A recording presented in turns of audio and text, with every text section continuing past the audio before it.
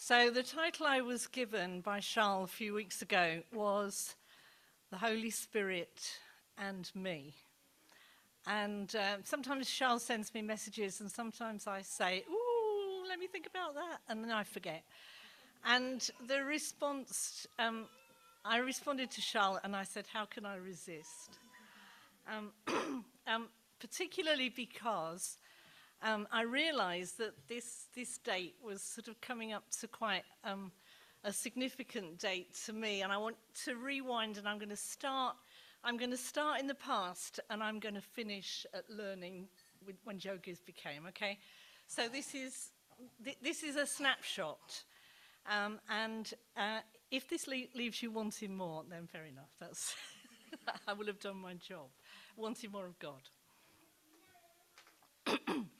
So I want to take you back to long ago, when I was in the fifth form, which being interpreted is year 11. Anybody know any year 11s? Okay, so this is Rosemary in the fifth form in year 11, and I just got to know a friend who went to another church. And I was hearing intriguing things about her church and about the Holy Spirit. And I knew there was a lot I didn't understand. And in those days, there were not a lot of Bible translations around. But I'd got a little paperback New English Bible. And because I didn't understand this stuff about the Holy Spirit, I started reading through year 11 on my own, reading through the New Testament, trying to understand more. And to be honest, I didn't get terribly far, and maybe I should have done. And the question that was in my mind was, so this stuff she's talking about the Holy Spirit and her church, is this really meant to be for today? Or does it kind of stop, 28 chapters in Acts, you get to the final full stop, and okay, the Spirit's come, church off, that's it. So that was my question back in 1971-72. And so this brings us up to March 1972, which I think is 50 years ago.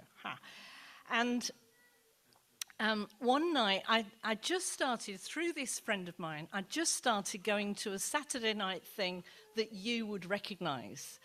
A Saturday night gathering, not formal church, sharing, worshipping, and stuff. And one night, a guy came in, he was in her year at school, the year above, and he said, oh, Rosemary, I've got a book for you. Oh, I've forgotten to bring it. I'm going to walk home and get it. Now, it was raining that night. And Robert walked home in the rain to get this book.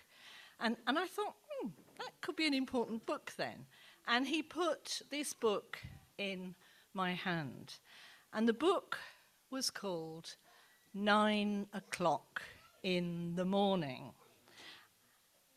And that's a reference to Acts chapter 2, day of Pentecost. These men can't be drunk because it's only the third hour, 9 o'clock in the morning. And so this was a book.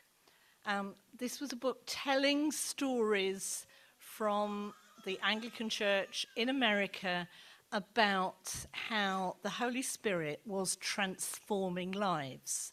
Haven't looked at the book for a number of years. I can remember there was a story about an alcoholic being transformed and now could make the changes in his life. I remember there was a story about a couple heading for divorce, and the Holy Spirit came and they were able to reconcile and rebuild. And there were exciting stories in this book. And I couldn't put this book down. I read the book until 3 o'clock in the morning. And what that highlighted for me was a verse which said it all for me. And how I'd missed it when I'd read through the New Testament, I don't know. But in Acts chapter 2, that speech of Peter's, which started off, they can't be drunk, the pubs aren't open yet. Peter said to the amazed people of Israel, who had seen the evidence of the Holy Spirit. And Peter said to them, "The promise is for you." I'll just read. So this is Acts chapter 2, 37. Now, when they heard this, that Jesus was crucified and that God had raised him up, made him Lord. Now, when they heard this, they were cut to the heart and said to Peter and the rest of the apostles, "Brothers, what shall we do?" And Peter said to them, "Repent and be baptized, every one of you, in the name of Jesus Christ, for the forgiveness of the sins, and you will receive the gift of the Holy Spirit. For the promise is for you and for your children and for all who are far off, everyone whom the Lord God calls." And I knew when I read that sort of 6-month quest I'd had, is the Holy Spirit for now? I knew God was answering it. I knew the answer was, I'm included in that for you and those who are far off, generations. So I began to ask God. This is early March 1972. I began to ask God, well, what? Well, show me. I was praying for 2 weeks. One Saturday night, almost 50 years ago to the day, we went into a back room, 4 of us, me age 16, 3 17-year-olds, and we started praying for the Holy Spirit to come. And I didn't know what to do. I did not know what to do. And I was just quietly praying. Others were praying. I don't know what they were doing. And after about 3/4 of an hour, I was on a deadline because I had to be, my dad had to pick me up at 10 o'clock. That was law of the Medes and Persians. My dad comes at 10 o'clock, I go home. So I was praying 3/4 of an hour, and then I didn't know what to do. And then I found myself praying a gospel prayer. Lord, I believe, help my unbelief. And I found myself on my knees, and one of these 17-year-olds laid hands on me, and I knew that the Holy Spirit had come to every cell of my body. And what happened, I've told you these snapshots, what happened after that, the months that followed, I knew I was a completely transformed person. I had put my faith in Christ about 3.5 years previously, yes. But I would still say today, that's why I'm starting with this story, that quest and that night was the beginning of the rest of my life. And 3 things, I think, happened. One was, from that moment, I was no longer a secret disciple. I had been a very coy secret disciple. My Bible was hidden in my bedroom so that nobody saw it. All kinds of things. I still have a picture of me standing at the bus stop after hockey practice, just wanting to share Jesus with my friends. And I don't think I could have stopped it if I'd tried. I don't know whether I was a nuisance, but God unloosed my tongue. Secondly, I was the students among you, yeah, okay, that introduction. You probably do know that I was an A student, but I was an anxious A student. And when I did my mocks in January, my breakfast did not stay down any morning before I went to go and do those exams. God transformed. From that night in March 1972, I headed into my real O-level exams, GCE O-levels, which transmogrified into GCSEs or something. I held on eagle's wings, really. My anxiety had gone. I didn't need it anymore. I was changed. I knew I was changed.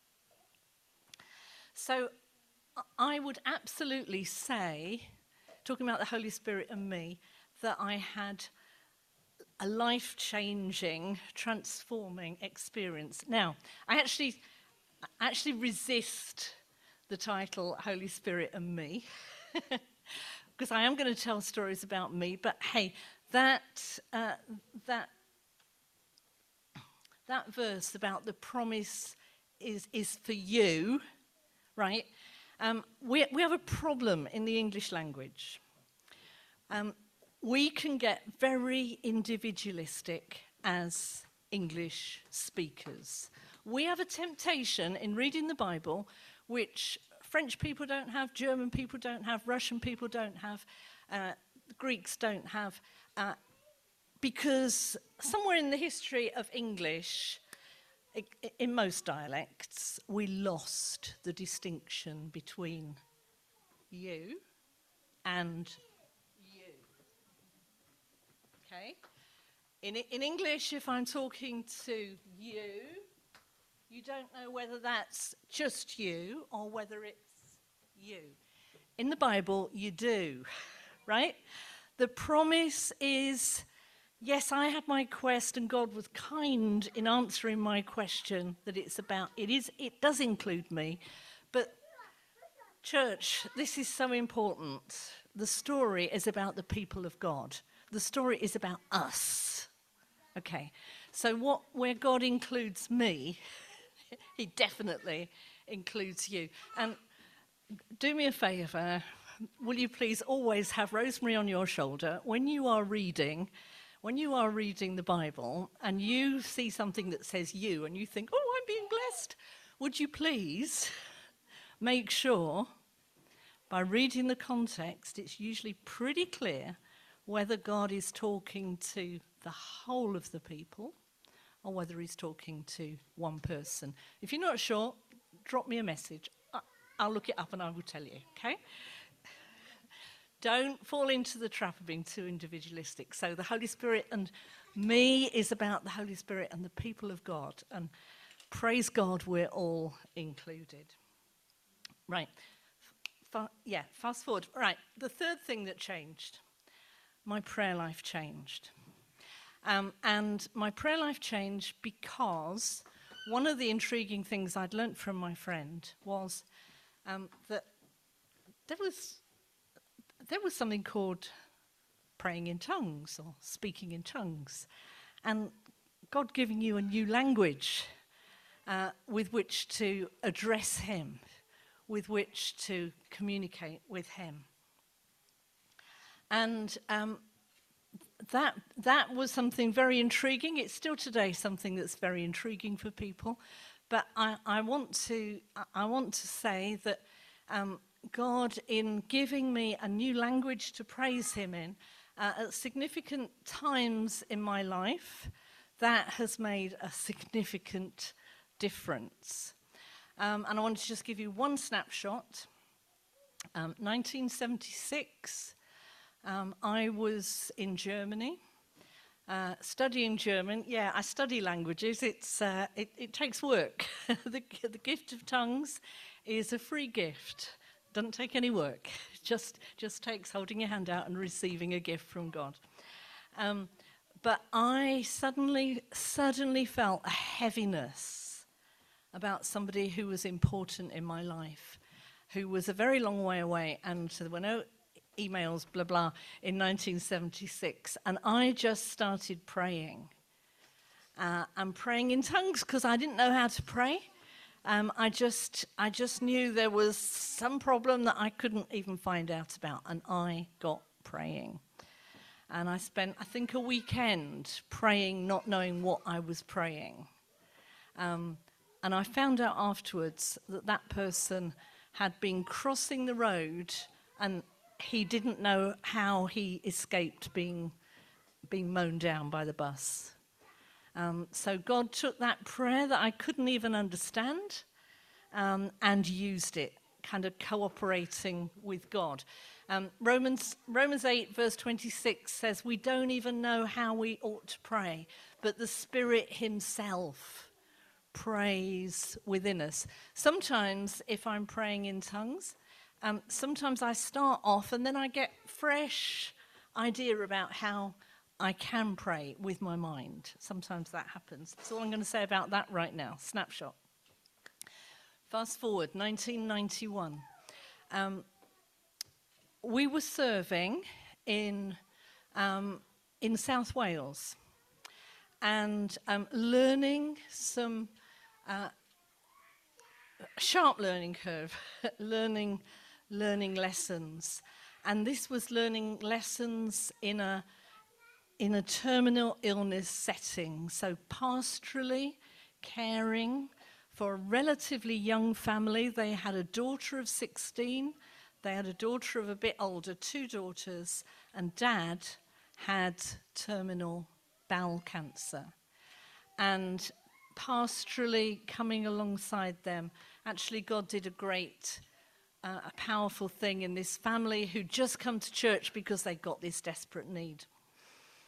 But the snapshot I want to give you now is about the day of his funeral. He did die, but he died in Christ.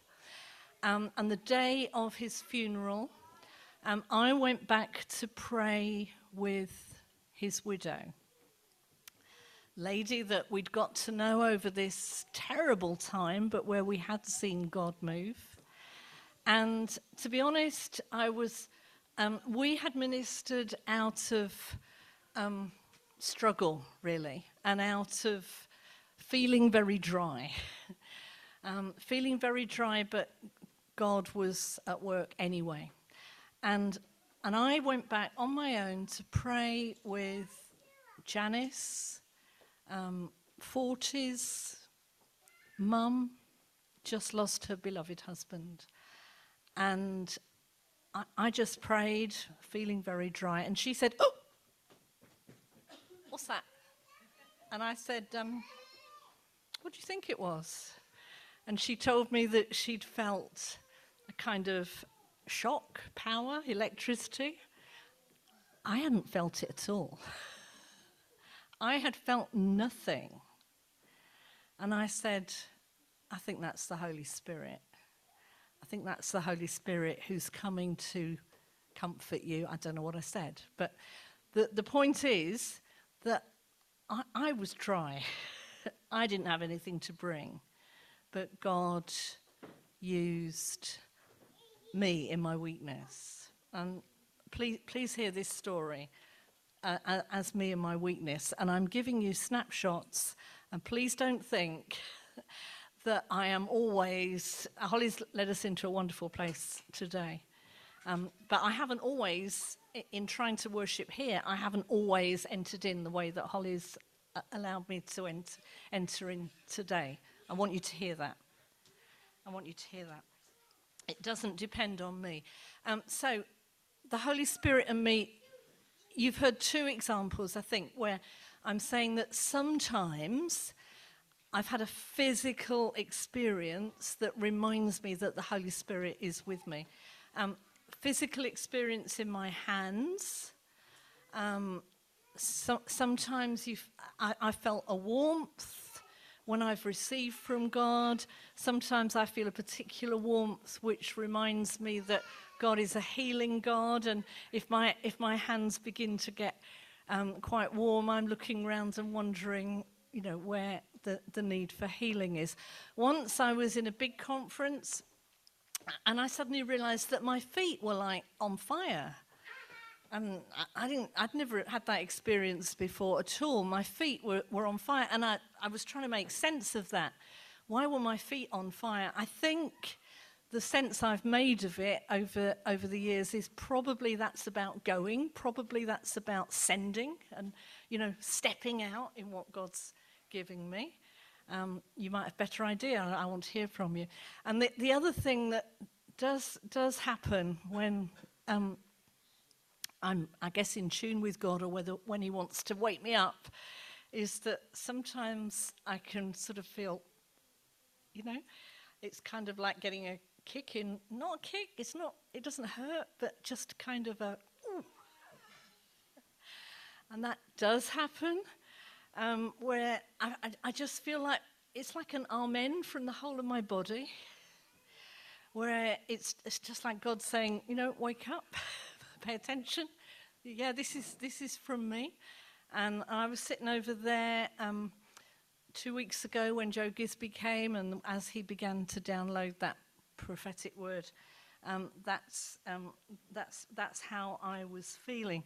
Sometimes as I've walked with God, sometimes it's been a long process where something's begun to settle in me.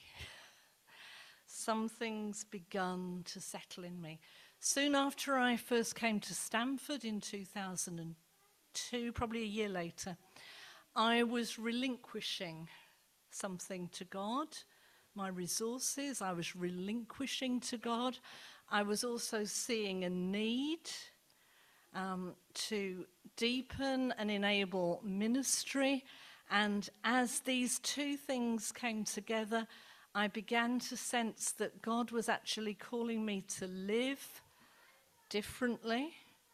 And that certainly for me as a single person living behind my own front door and my life looking the same as everyone else, except I happened to go to church, wasn't enough. And that for me, God wanted something else. And that was settling in me for a long, long, long time. And there was a growing conclusion about this, which involved lots of questions, lots of discussions with the Methodist Church, who I was working for at the time. And God gave me a word in French, which was auberge, which is a place of refuge, a place for the army to be based, a place of rest. And I'm still holding on to that word, but part of that was fulfilled in the fact that in 2010, I was able to welcome Gemma and then Mira and baby John into my home. And that came out of a long process where I know God was at work in me. And the climax of that long process was a 10-day process where suddenly the Methodist superintendent asked me to move to Grays from Stamford. And I had 10 days to give my reply. And by the grace of God, I was learning. I could do, by his grace, something I didn't know I could do, which was to fast and wait on God. So in those 10 days, never managed it since, but that was a very significant time. 6 of those 10 days, and don't ask me which, but out of those 10 days, 6 of them I was able to fast. And that gave me grace and power to speak what God was saying to me in giving my answer. Yes, I will move to Grays if you will bless me to use that house differently. And they did. The Holy Spirit in me. And I want to bring it right up to here and now.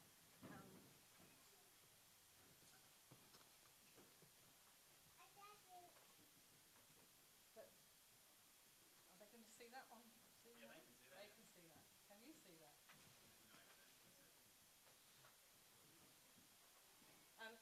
So I've learned from this community, you lovely creative people. I'm a words people, but you lovely creative people, I've learned a little bit. And a few years ago, my friend Mary did some paintings as part of her prophetic gift, and she invited people to choose one, buy one, accept one. And I was totally drawn to this one. And this one has just drawn me. And here we are, so coming right up to the prophetic word that Joe Gisby brought. And he was talking about people who might think they were in the second half of their story. I think that's me. And calling us to awaken. And there's a very middle second half celebration in that picture. And one thing that I have done over many, many years is, although there have been many days when I have not lived in the immediacy of God's goodness, but on many occasions I have been keen to get prayer and get back in that place. And that morning, 2 weeks ago, I made a beeline for Joe Gisby because you just have to pray that word for me. And his word was about awaken, and his word was about leaving lethargy, and his word was about breathing new life. And I know I've got to bring this into land. And he talked about The Lion, the Witch, and the Wardrobe. And I want to read you a couple of bits from The Lion, the Witch, and the Wardrobe. So this was, you're going to have to go back and read it. I've been rereading it and weeping over it. But this is the risen Aslan who's broken his muzzle, who's broken his cords, and he's coming to bring life to those who've lost life for him. Chapter 16, what happened about the statues? What an extraordinary place. And all those stone animals, cried Lucy. It's like a museum. Hush, said Susan. Aslan's doing something. Aslan's doing something. He was indeed. He bounded up to the stone lion and breathed on him. Then, without waiting a moment, he whisked round, almost as if it had been a cat chasing its tail, and breathed also onto the stone dwarf. Then he pounced on a tall stone dryad. But at that moment, Lucy said, "Oh, Susan, look! Look at the lion." This was the stone lion, cursed by the witch. I expect you've seen someone put a lighted match to a bit of newspaper which is propped up against an unlit fire, and then for a second nothing seems to have happened, and then you notice a tiny streak of flame creeping along the edge of a newspaper. It was like that now. For a second after Aslan had breathed upon him, the stone lion looked just the same. Then a tiny streak of gold began to run along his white marble back. Then it spread. Then the colour seemed to lick all over him as the flame licks all over a bit of paper. Then, while his hindquarters were still obviously stone, the lion shook his mane and all the heavy stone folds rippled into living hair. Then he opened a great red mouth, warm and living, and he gave a prodigious yawn. And now his hind legs had come to life. He lifted one of them and scratched himself. Then, having caught sight of Aslan, he went bounding after him and frisking round him, whimpering with delight and jumping up to lick his face. And here's the little lion, and he's very little.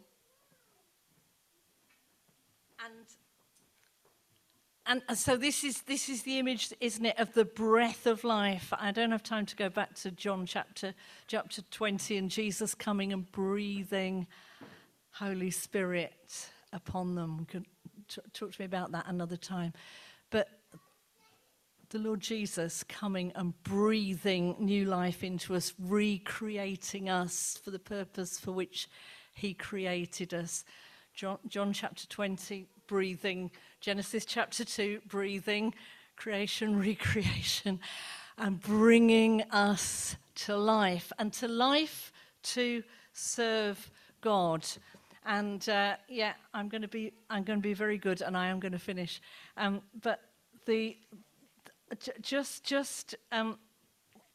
Aslan takes in the story, which is C.S. Lewis is just rooted in Scripture, and Christian the Christian story, and I'm going to finish by reading what it says about the lion, the little lion, the one who's had the breath of life, has turned him back from stone. Ezekiel chapter 36, I will turn your hearts of stone into a heart of flesh.